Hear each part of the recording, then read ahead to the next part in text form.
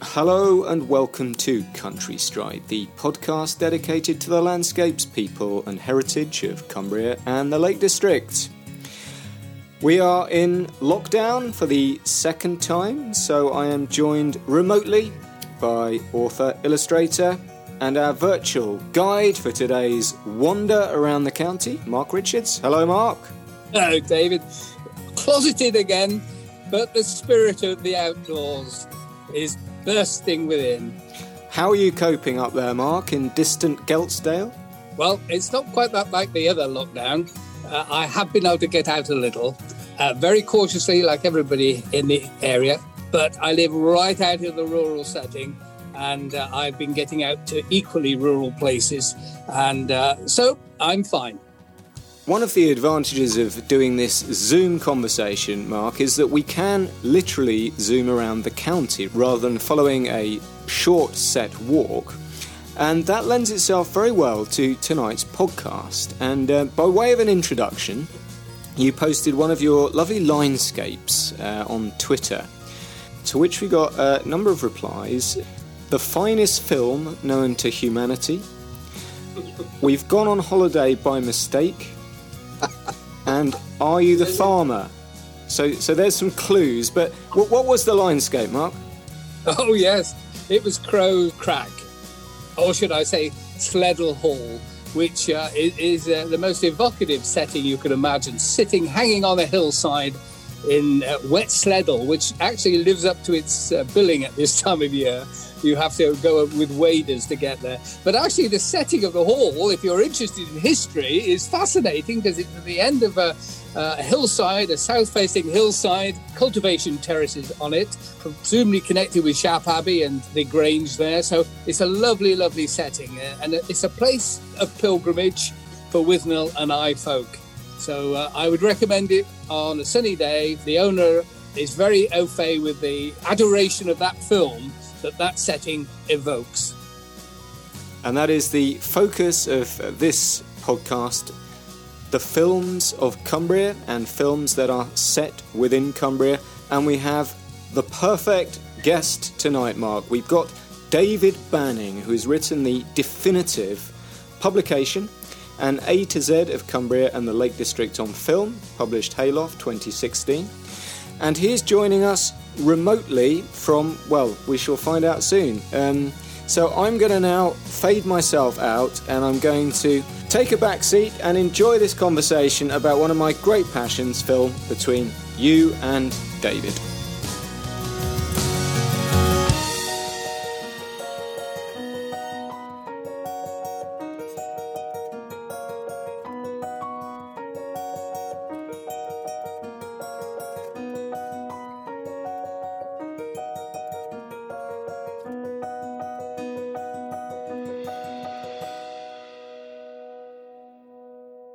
Well, David, it's great to be with you, and it's a special joy because you've got a subject there that fascinates me, and I rather fancy a good number of our regular listeners, particularly as it has Cumbria beating at its heart. Now, I'd first of all like to find a little bit about who David Banning is. Where are you speaking from now, for example, but where do you come from? Hi, Mark. Well, it's a pleasure to come on and speak on the podcast. I'm speaking to you from Hess Bank in Lancashire, actually. I've just recently moved here. I've been here about 3 months or so. Before that, I lived in Troutbeck Bridge near Windermere for probably about just over 3 years or so. I've worked in the music business down in London, played in bands and stuff for years, and then decided that the label that I worked for was taken over by a big corporate. So I ended up getting out of that. And then ended up working in museums and galleries. And then that led me really to the Lake District because I took a year, sort of an internship really at the Wordsworth Trust in Grasmere back in 2008. And that really captured my imagination. A completely different landscape that I've been used to up to that point. And then ever since then, I've lived on and off in Cumbria or in Lancashire now. Cumbria itself means a great deal to you, I would judge. Yes, there is a strain of my family that comes from Cumbria. I can remember as a kid, we used to go and see my Uncle Sam, who lived in Cockermouth. I couldn't understand the word he said. He used to call pounds pounds. Quite an interesting accent on the go, but he was a lovely, really generous chap. And, he used to come down, because we lived for 5 years in St Anne's when I was a kid in Lancashire near Blackpool. We used to often day trip up to the lakes. We used to pile into a really knackered old Vauxhall Viva and try and go on some of the passes and suffer as a result. When I came back up here from London back in 2008, it was a chance to almost kind of relive those days. But for me, really get out in the fells and, walk properly, which we never really did as a family. We always used to kind of drive around a lot and just concentrate on the lakes, which is sad, really, because we missed out on a lot. What I find quirky is that your surname is a Cumbrian name. It's a Viking term, and it means cursed. Oh. That explains a lot. There's a farm near Threlkeld called Setmebanning, and there's Bannisdale, and they just mean very unwelcome places. But you are very welcome, David. Thank you. I never knew that. That's fascinating. Well, this is one of my downfalls. I explore the hedge trimmings of life. Anyway, this book that you've written, it's the first one. What spurred you to get into it? The beginning of it really was watching a film, Snow White and the Huntsman. I think the film had come out in 2012 and I'd missed it at the cinema. And I just fancied watching something on DVD, a bit of escapism, a bit of fantasy. Snow White and Huntsman, it had good reviews and whatnot. So I just decided to hunt for that. Halfway through the film, there's a whole sort of scene where they walk through Cathedral Quarry, or Cathedral Cave, I should say. I love slate quarries anyway, but Cathedral just has this amazing ambience to it. I remember the first time I went there, a friend of mine took me there and didn't really say too much about it, just kind of let me walk into the big amphitheatre. So it kind of fascinated me. And then I started thinking afterwards, after the film, what other films have used Cumbria and the lakes as locations? Did a bit of research and thought there must be a guide or a book or something like that. And to my astonishment, there wasn't. And I thought that was incredible because, as we all know, there are so many books about the lakes published every year. And it has quite a rich film history, which I only slowly began to uncover. And then that just kind of blossomed from there, really. And it's amazing how something just takes over your life. And what sort of definition of terms did you come upon to define what you were doing? To be honest with you, I would probably still be doing it if I incorporated all the TV shows as well. So I just concentrated on films. And the definition would be any film that has used Cumbria and the lakes as a location in the film. In the book, there's probably around about 60 or so films in total. Real big blockbusters, but then there's a lot of low-budget films that not many people would have heard of. But they use really fascinating locations and things. So there always seemed to be an angle to write about. So what do you feel Cumbria actually offers filmmakers? It definitely has a definitive sense of place. There are so many different facets to the landscape. Obviously, there's rolling mountainous ranges, which, are going to show up amazingly on film. Mirror-like lakes, isolated cottages, pack horse bridges, slate quarries, the sort of desolate moonscape that they will bring. And that is just unique to Cumbria. Sophie Neville, who played Able Seaman Titty in the original 1974 Swallows and Amazons film, she recalled her experiences of Cumbria quite vividly. I'm going to just read you a little quote that she wrote. And she said, it has rainy weather, busy roads, and the sound of motorboats can be a challenge. But the grandeur of lakes and mountains transcends mundane problems. You will need an energetic location manager and up to 3 options on the call sheet. And there was the film Miss Potter, directed by an Australian director called Chris Noonan. And he just simply described the area as one of the most spectacular on earth. One of the magical things about Cumbria is it is reasonably compact. Yeah, and I think what Sophie talked about, having the 3 options on the call sheet, I think because it is so compact, you can have a look at the weather and then just think, right, okay, we'll try and do this today. And you've got plenty of different options there. It's just a kind of unique place, really, and it can fall into many different categories. So it's not just beautiful scenery. You can do some really kind of gritty landscape shots as well.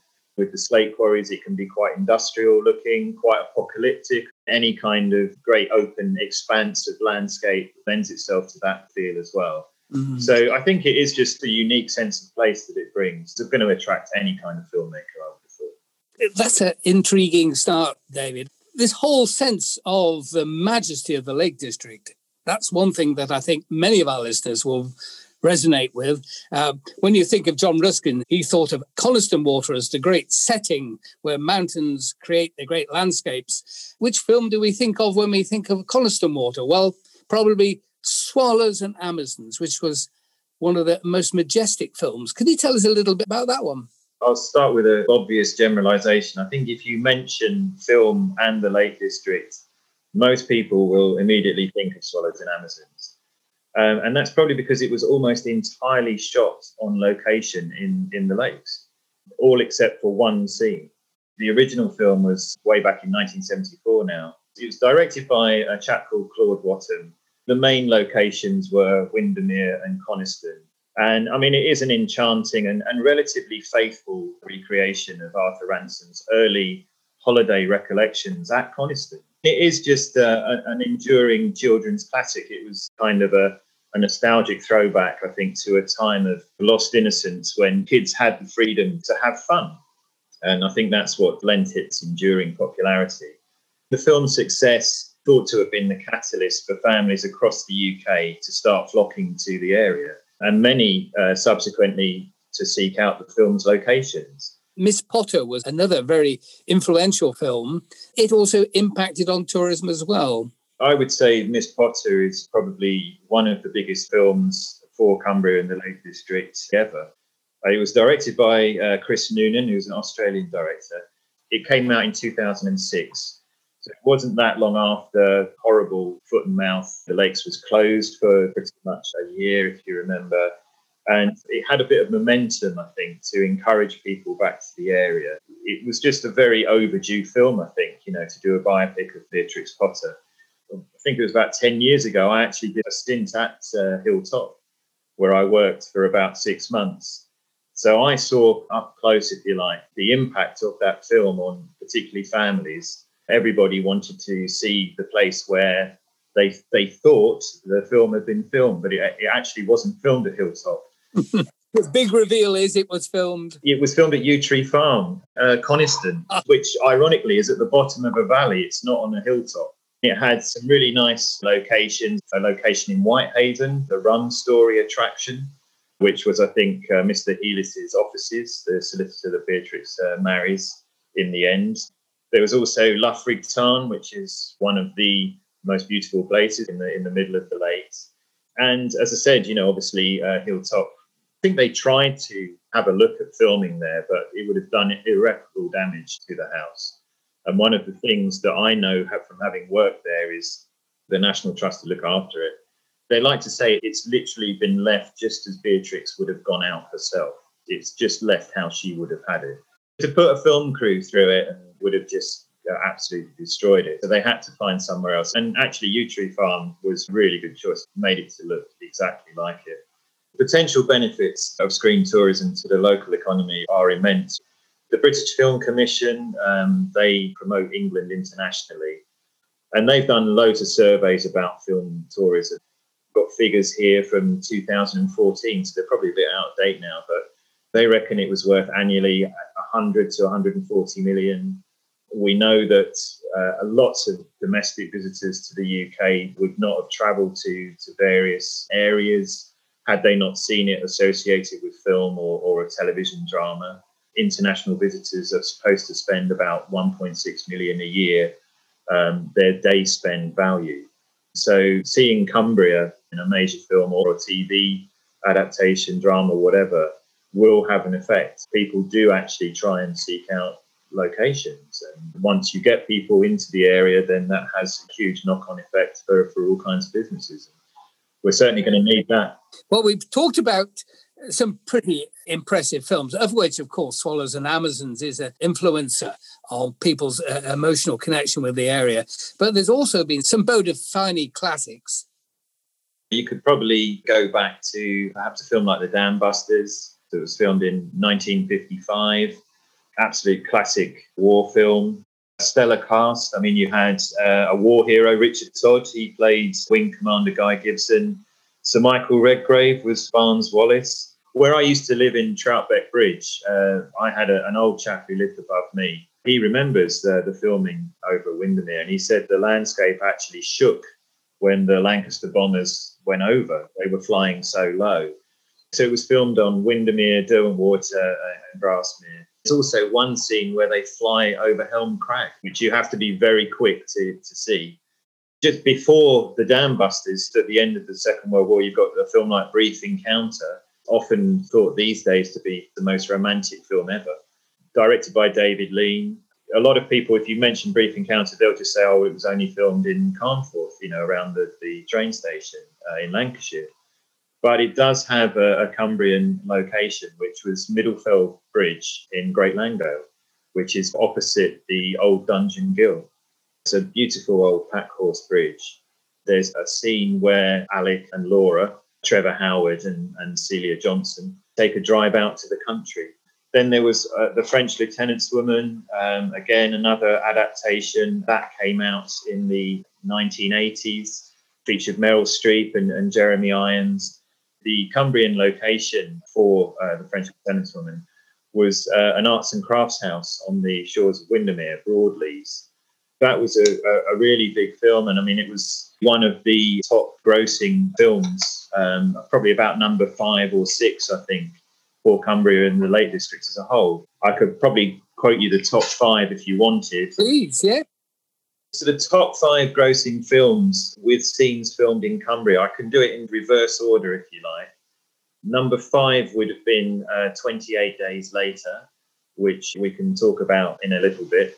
That took 9.8 million in the UK. Number 4 was Miss Potter, which took 13.2 million in the UK. Number 3 was Snow White and the Huntsman, which took 25.2 million in the UK. Number 2 was Peter Rabbit, the 2018 animated version, which took a whopping 56.3 million in the UK. And number 1, I think we can probably guess, is Star Wars. Star Wars Episode 7, The Force Awakens, released in 2015, took 163.6 million in the UK and over $2 billion worldwide. Amazing. Just think of how many people would link that necessarily with the Lake District. And yet, of course, it does. Absolutely. It's got one of the most iconic scenes, in that film where the X-Wing fighters are skimming across Derwentwater. Did they go over Thirlmere as well, or was it just They did. Yeah, they did. And the only thing about the Thirlmere sequence, sadly, it wasn't in the film. So what you have a lot these days with films, particularly action-adventure films, is when they do these so-called teaser trailers, they often feature footage that it's not necessarily going to be in the final film.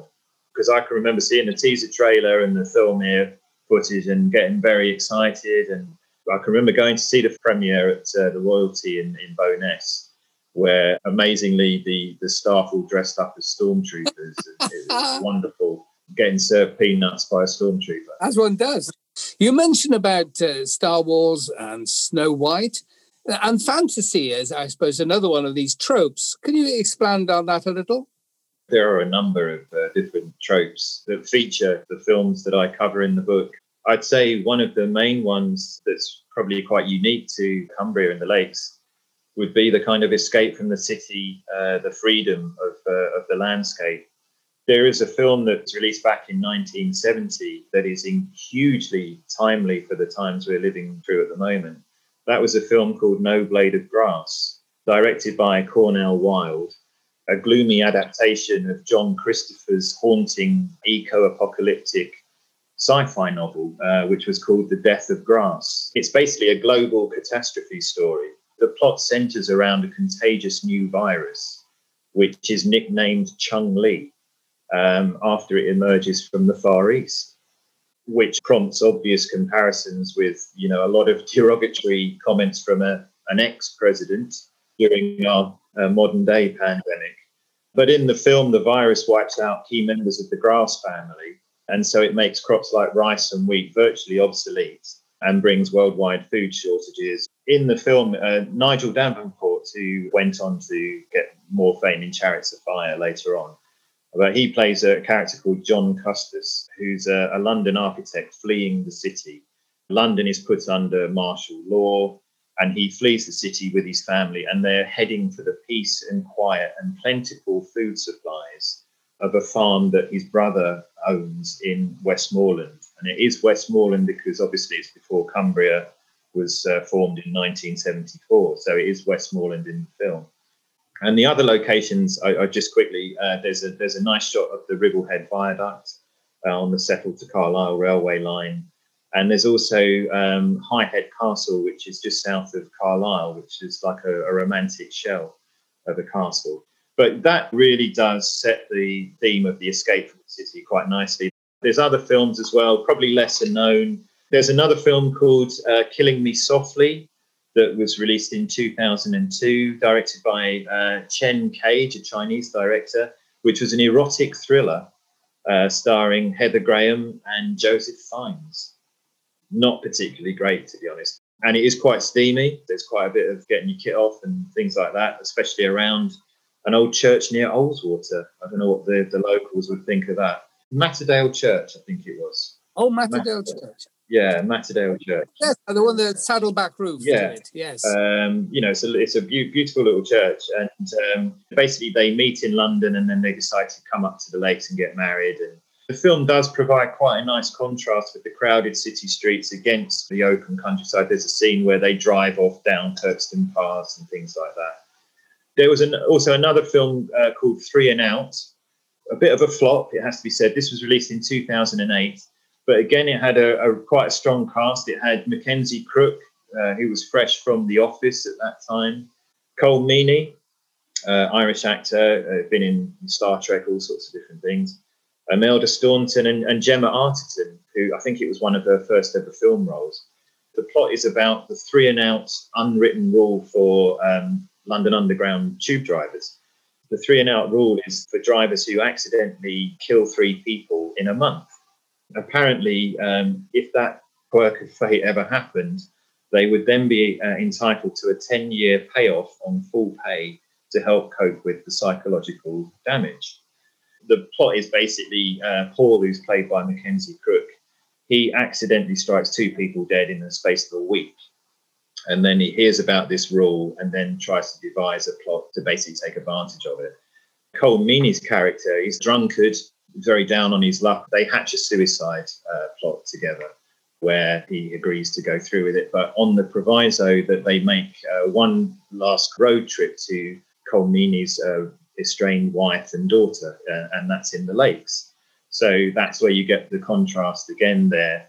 They filmed that all around Coniston, some different locations in the lakes though there. They filmed in the Blackpool pub, fantastic little pub right in the heart of the village, and the old Miners Bridge as well on the route up to Coniston Old Man. The film actually caused quite a bit of controversy with ASLEF, the drivers' union, because they said that it completely trivialised railway deaths, which it does, wholeheartedly. It's quite the reverse of Swallows and Amazons anyway. Yeah. We talk about this escape from the city trope, but there's the other one, of course, is horror. Horror and kind of apocalyptic, if you like. For me, one of my favourite films that was filmed in the lakes was Danny Boyle's post-apocalyptic thriller, 28 Days Later, which had a great tagline, "Be thankful for everything, for soon there will be nothing." The film came out in the aftermath of September the 11th. And again, it will heavily resonate with everyone at the moment because it featured scenes of empty London streets. Interestingly, it had a screenplay that was written by Alex Garland, who wrote the book The Beach. And he also produced a recent BBC series called Devs that was also filmed at Cathedral Cave in Langdale, so the same location as Snow White. Ennerdale Water was the scene where Danny Boyle chose to present the end of the world, if you like. And that was a place called Bowness Cottage, right beside Ennerdale Water. And there's a memorable scene in the film where a jet plane flies overhead while they unfurl a huge, great big banner that says hello on it. And then there's other zombie horror films. There was another film set in Cumbria in the 1970s, Let Sleeping Corpses Lie. Really good title there. Yes. A take on Night of the Living Dead, George Romero's classic. And that has a scene filmed in Levens, at a petrol station in Levens. And then there's other films, quite a cult film. It's an absolutely bonkers film called Killer's Moon, Clockwork Orange ripoff, which some called a cult movie, but a lot of people just completely trashed it, including the director, who said, please don't take it too seriously. That was filmed at Armathwaite Hall near Bassingthwaite, and again played on that post-apocalyptic landscape. I often think about the humble box cameras that the Abraham brothers of Keswick used to film dramatic landscape itself with climbers. So there is this whole genre of outdoors films, Sentry on the Crags and films of that nature. When I was compiling the films for the book, I thought it was important to reference the early climbing films. You mentioned the Keswick brothers, the Abraham brothers. They were the originators of film in Cumbria, taking their photographs and their iconic shots. And I discovered that there were two seminal documentaries that were released in the mid-1980s, Lakeland Rock, and, as you say, Sentry on the Crags, which was 1986. Sentry on the Crags was born out of the late Alan Hankinson's book, The First Tigers, if I remember rightly. I think a tiger was a climber. It was a description of a climber climbing at a consistently high level. Yeah. That was a really fascinating documentary. It was filmed entirely in the Lake District, and it traces the history of rock climbing from the first solo ascent of Nape's Needle on Great Gable by Haskett Smith in the late 1880s. And then it sort of references the iconic photographs by George and Ashley Abraham. The great thing about Alan Hankinson, I mean, he's such a likable character anyway, but he brings you back to the contrast between modern gear and what they were using, i.e. pretty much nothing. They went up to these amazing places with hardly any protection whatsoever. It's incredible to just see them there in their Victorian clothes, almost like Victorian gentlemen, with a few ropes. It looks absurd to us these days. But really, you could say that that is the birth of film in Cumbria, I would say. So it was really important, I felt, to reference that. Yeah. Lakeland Rock is another...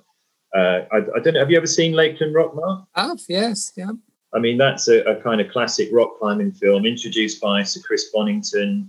The director was a chap called Paul Berith. It was interesting what he did with that documentary because he really put the camera in the climber's face, if you like. Really close-up actions of some of the major climbs that they showed.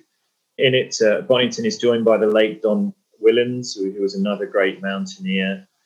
They climbed together in Dovedale. There's quite a fascinating bit where Chris Bonington gets into a bit of bother on Goat Crag in Borrowdale.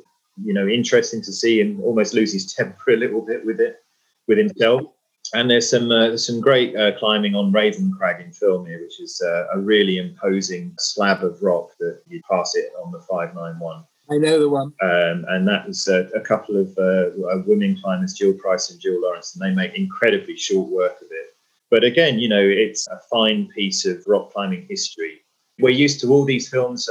Kendall Mountain Film Festival these days shows some amazing footage in HD, all these kind of real adrenaline-fueled films of rock climbing, cycling, running, blah-de-blah. And I love all those sort of films, but this film still retains what I'd say is a sense of its kind of authentic truth. You really do feel you're in with the climbers.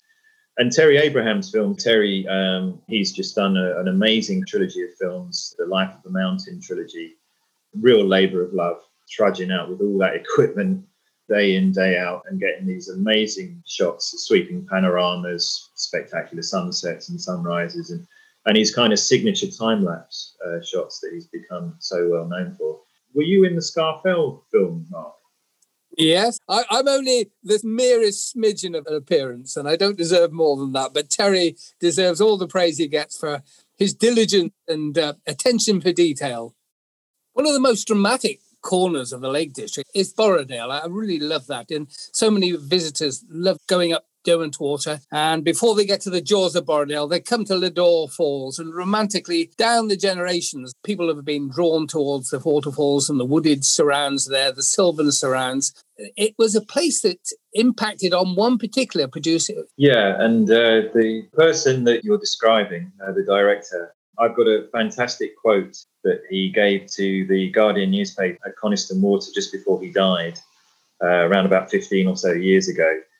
And he said, "It's a magic area. I would climb a hill every day. I never took drugs there, but Coleridge did. Imagine the impact. Kubla Khan's pleasure dome wherever you looked. I did a program on him while I was there and one on Wordsworth. I'd found love and I just wanted to show it off." Well, that is a quote from Ken Russell. Who else? He's probably responsible for really putting Cumbria on the film map, I would say. And there's a lovely story of him when he set off from his home in Southampton, where he was from, in the late 1960s, 1967, I think it was. And he was coming up to the lakes to recce some of the area's potential locations for the very first time. It took far longer than he expected it to. And he ended up arriving at his hotel beside the Lladore Falls at nightfall. So he'd seen nothing. He'd seen absolutely nothing, arriving under the cover of darkness. So he woke up the next morning, and this is the famous quote that everybody associates with him. And you can imagine a director and somebody as flamboyant as Ken Russell was. And he literally opened his curtains and he was greeted with the sight of Skidore's magnificence. And he just said it was like God made manifest. Wow. That had a huge effect on him. And I think that sort of set the wheels in motion for him to eventually come and live not very far away in Borrowdale. Ken Russell was the self-proclaimed enfant terrible of British cinema. You know, he was very flamboyant and provocative, a polarizing character for both critics and audiences alike. But he had a real love affair with the Lake District landscape. And he used the landscape to feature in several of his films as a stand-in for countries like Bavaria, Switzerland and Iceland. Possibly the most controversial film, The Devils, that actually features the Waswater Screes. There's a scene in that where Oliver Reed sits just beside the screes. You can see the screes quite clearly in the shot there. And then it sort of breaks away to a pivotal orgy scene as what you'd expect in one of his films. So it's that real kind of contrast. In 1974, he did a biopic on Mahler, the Austrian composer.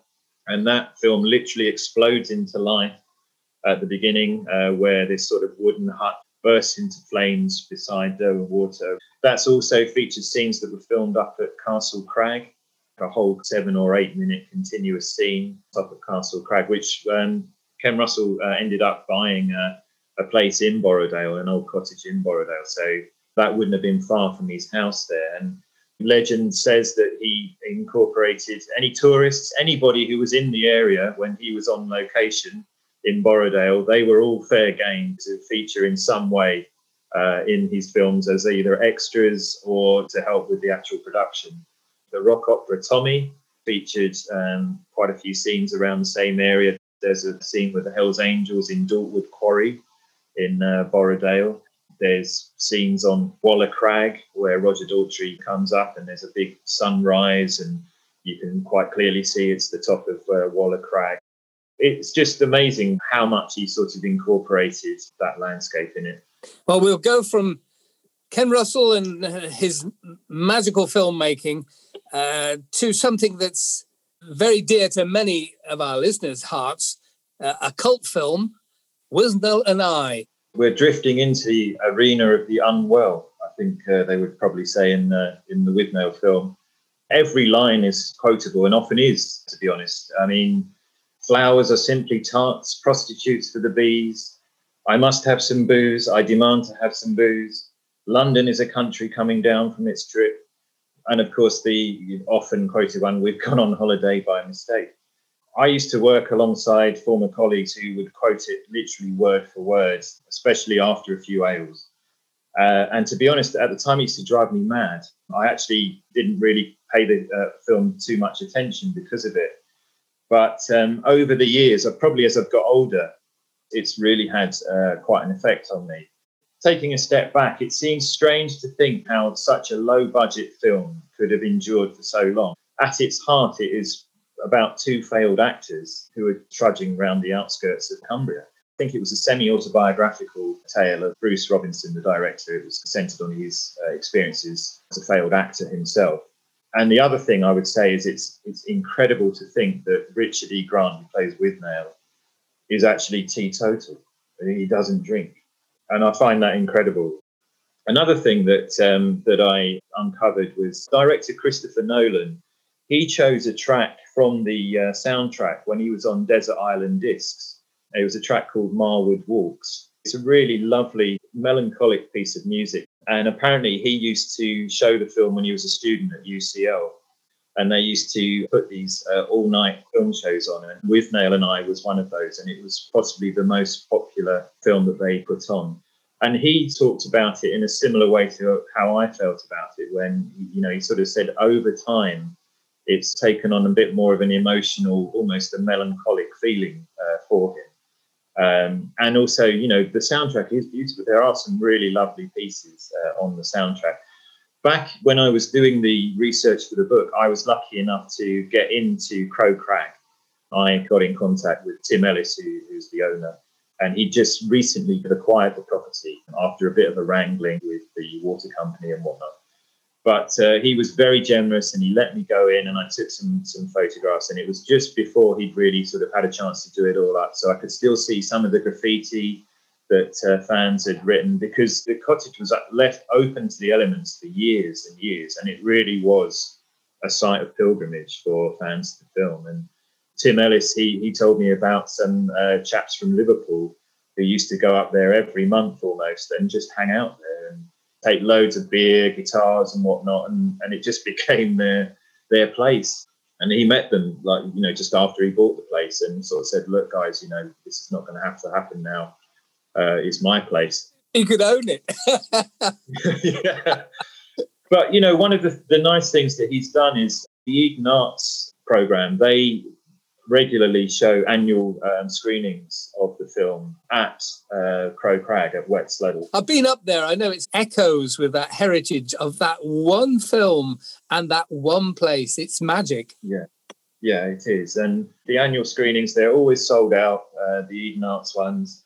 On my sort of subsequent, my new book, which is a book that I sort of walked the edge of the national park boundary, and I walked past one of the locations in Withnail, the old Bampton phone box, and that again is another site of pilgrimage, because it's got, if you go into the phone box, it's got a signing in book, and it's all been put together by fans of the film. And it's just littered with quotes from the film. Whoever it is, whoever sort of is responsible for the upkeep of it, they keep it going. It's just really understated. And most people probably walk past it and don't even give it a second look. It's an old Gilbert Scott red phone box. Well, let's head south from Wetsleddle towards the shores of Windermere. And one of the strangest storylines, A Jaws on Windermere. What's that film all about? That was a film that was going to be called The Pike. I found out about it from somebody I was working with when I was writing the book, and he worked on Windermere lake cruises for a while. He was around when they were doing a little bit of filming, and he sort of said that there's a great clip on YouTube where there's like a bit about the film on an old Tomorrow's World program. And so, I went straight to YouTube and watched this program, and it's absolutely bonkers. It was going to feature a 12-foot long pike. They were obviously trying to cash in on the old Jaws franchise. The pike itself, I remember, was controlled by a computer, and it was like a mechanical pike. And I think you can still, because I went and took a photograph of it, and you can still see it, the actual mechanical pike, just opposite the Lowood Hotel near Ambleside. There's a jetty there where you can hire kayaks and things. And the model for it was just left there beside one of the huts, which is quite sad, really. It deserves to be in a museum, I think. But apparently, in the film that was unmade, sadly, Joan Collins had been signed up to play, admittedly, an unnamed woman. Yeah. She was going to be a character that was going to help reporters solve the mystery of this terrifying menace. Sadly unmade, but would have been a classic. It would have been a real big catch. Well, with lockdown down to the last week, it's a grand opportunity for us all to stop and think now, what should we go and look at now of the Lakeland films? Could you recommend 3? Yeah, to be honest, there's so many. To talk about certainly a couple of films that we haven't mentioned. One of them would be a film called The Paradigm Case, which was released in 1947. An often overlooked fact would be that one of Britain's greatest ever directors, Alfred Hitchcock, actually filmed scenes in Cumbria in the Lakes. And The Paradigm Case is basically like an all-star courtroom drama. It was a film that he supposedly didn't particularly much care for himself. Critically, it wasn't that well received. But I think it's underrated. It's got a great cast. You've got people like Gregory Peck, Charles Lawton, Anne Todd, and Alida Valli. And also the fact that there are so many different Cumbrian locations as well. There's an old railway station that's now sadly long gone at Braithwaite. That's where you can see Hitchcock's trademark walk-on part. He's carrying a cello. He's the uncredited man carrying cello. There's the Drunken Duck Inn in Barngates, just on the outskirts of Ambleside. And that doubles as like the hotel where Gregory Peck's character stays. The big family home that is central to the plot is actually filmed at the Langdale Chase Hotel, near to the Lowood where the Pike is kept. So there's lots of interest there, lots of different locations. And as I say, I think it's been treated a bit harshly. Another film is a film called The One That Got Away, and that was released in 1957. And that is the story of a German Luftwaffe pilot, Oberleutnant Franz von Werra, nicknamed The One That Got Away. And that features Old Grisdale Hall, which was a prisoner of war camp. And it had the nickname of the U-boat hotel because the large amount of U-boat officers that were sent there. But Franz von Werra is played by Hardy Kruger, who apparently himself was a former member of the Hitler Youth. Very flamboyant character. He plays the pilot. And it is a true story. He was the only prisoner of war to escape from Allied custody. So again, that's a really interesting, a really good film that's not mentioned that often. So that's worth a look. And the third one? The third one would be, I think, if you haven't seen it, The French Lieutenant's Woman. Right. I think that is an absolute classic. So what would be the most underrated film? I mean, a film left a real impression on me was a film called Radiator, which was released back in 2014, premiered at the Theatre by the Lake. I was lucky enough to go to the premiere, and I met the director, a chap called Tom Brown. And it was kind of like a bit of an emotional homecoming because there were many locals from Mosedale who had helped out with the filming, and because it was all set around Mosedale and underneath Carrick Fell. It was kind of like an intimate portrait of his family life. And they actually used the cottage that his mum and dad sadly passed away in. So it had all this kind of real resonance to it, I think, for the locals that obviously knew his parents and took part in some of the filming, and obviously for Tom Brown himself. But it had some standout performances by Richard Johnson and Gemma Jones, who played the role of his parents. And it's that theme of the chaos at the end of life, real poignant study of human and natural history. Very now, I think, as well. I think a lot of people have to come back and care for elderly parents these days, and it really resonates on a number of levels. Is there one film that you should definitely avoid? There's probably quite a few, to be honest. But one of the biggest disappointments, shall we say, for me was the Postman Pat the movie. I'm sad to say that. An animated film version of a children's classic. I can, remember growing up with Postman Pat on the TV, and I used to love the old cartoons and whatnot. But the animated version came out in 2014. Is heavy-handed, brash. It's like a corporate satire almost.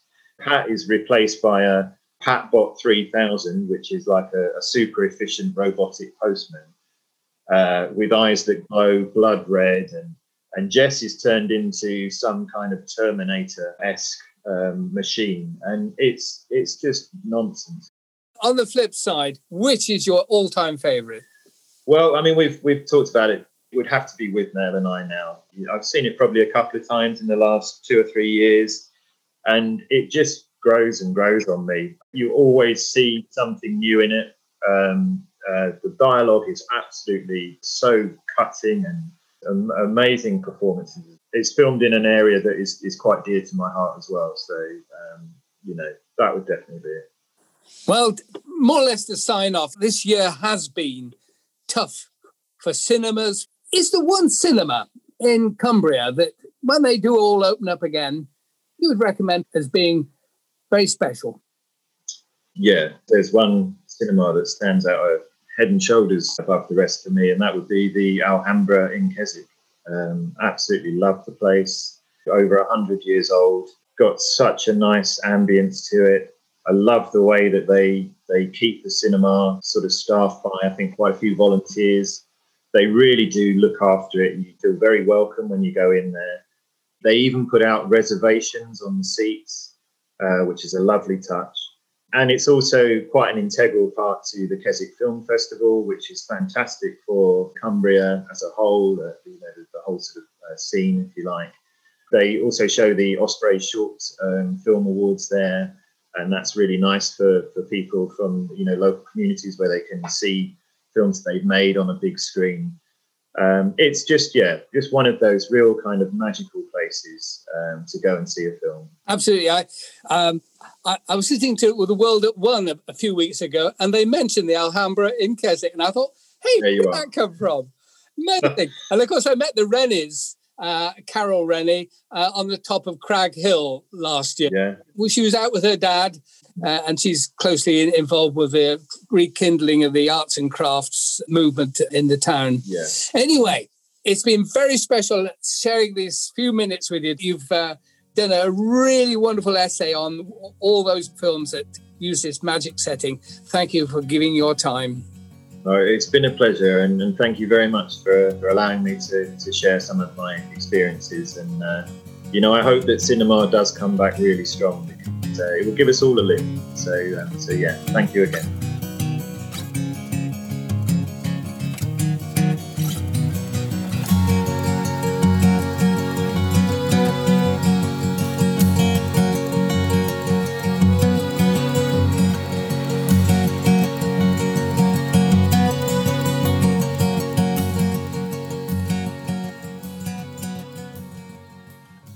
Journey's end after David's tour de force of Cumbrian film. But I don't know about you, Mark. I've learned a lot and had quite a bit of fun at the same time. Yes, it's very much the end of an amazing sequence of recollections that David gave us. He's a serious film watcher. I loved it. And I'll have to go to Lowood to find that shark. The shark, yeah. I'm not sure if it's there anymore. I think I looked into this. I'm not quite sure why I looked into it, but I have a feeling it's been moved or lost or something rather. If any listener knows any more, we'd obviously be delighted to know. Do you have a favourite Cumbrian film, Mark? Oh, very much Withnail and I. But I do hark back to the Swallows and Amazon, the original black and white film, because that really rekindles the enthusiasm and innocence of youth and the joy of adventure. I've been forced to watch, against my will, both Peter Rabbit, more times than I would like to have done, and the new adaptation of Swallows and Amazons, which I think is quite a good film. But my favourite is 28 Days Later, which I just think is a great film. I have to say, The Lakes doesn't really feature strongly in it, but I suppose it's got a nice little send-off in Lonely Ennerdale. And of course, we mustn't forget Terry. No, we shouldn't. Well, we would never forget Terry. So we've had some correspondence, actually, on the subject of tonight's podcast. This is Alistair Bowden, based down in Naddle. And actually, he explains one of the mysteries that David touched on, which is why Miss Potter wasn't filmed at Hilltop. So he writes, a friend of mine was working for the National Trust when he heard that the producers were trying to get access to film at Hilltop Farm for Miss Potter. It's such a honeypot for the Trust that they couldn't afford to shut it for filming, so they said no. The production company was about to move the entire filming to Perthshire when my friend, who didn't want the lakes to lose out, got in touch with them and suggested they use Yew Tree Farm instead, as it was one of Mrs. Heelis's first farms. They loved it, and they asked him to scout more locations, which he did. He got on so well with the filming team, he was invited to the world premiere in London with his wife and to the after-show party. He goes on to say, Perthshire is quite often substituted for the Lake District. Many scenes for the latest Swallows and Amazons movie were filmed there. Notably, you can't land a seaplane on any of the Lake District lakes, which is demanded from one of the scenes in the Swallows and Amazons remake. Right, well, that's us really, isn't it, Mark? We're done. I've got a list of films now that I obviously have to go and watch off the back of the recommendations. Well, hopefully we'll get out again very soon. We've got several recordings to do to lead up to Christmas, so that should be exciting. Okay, so we still got a bit of time to pack some podcasts into the remainder of the year. Look forward very much to them and hopefully walking with you very shortly. Indeed. Thanks everyone for listening.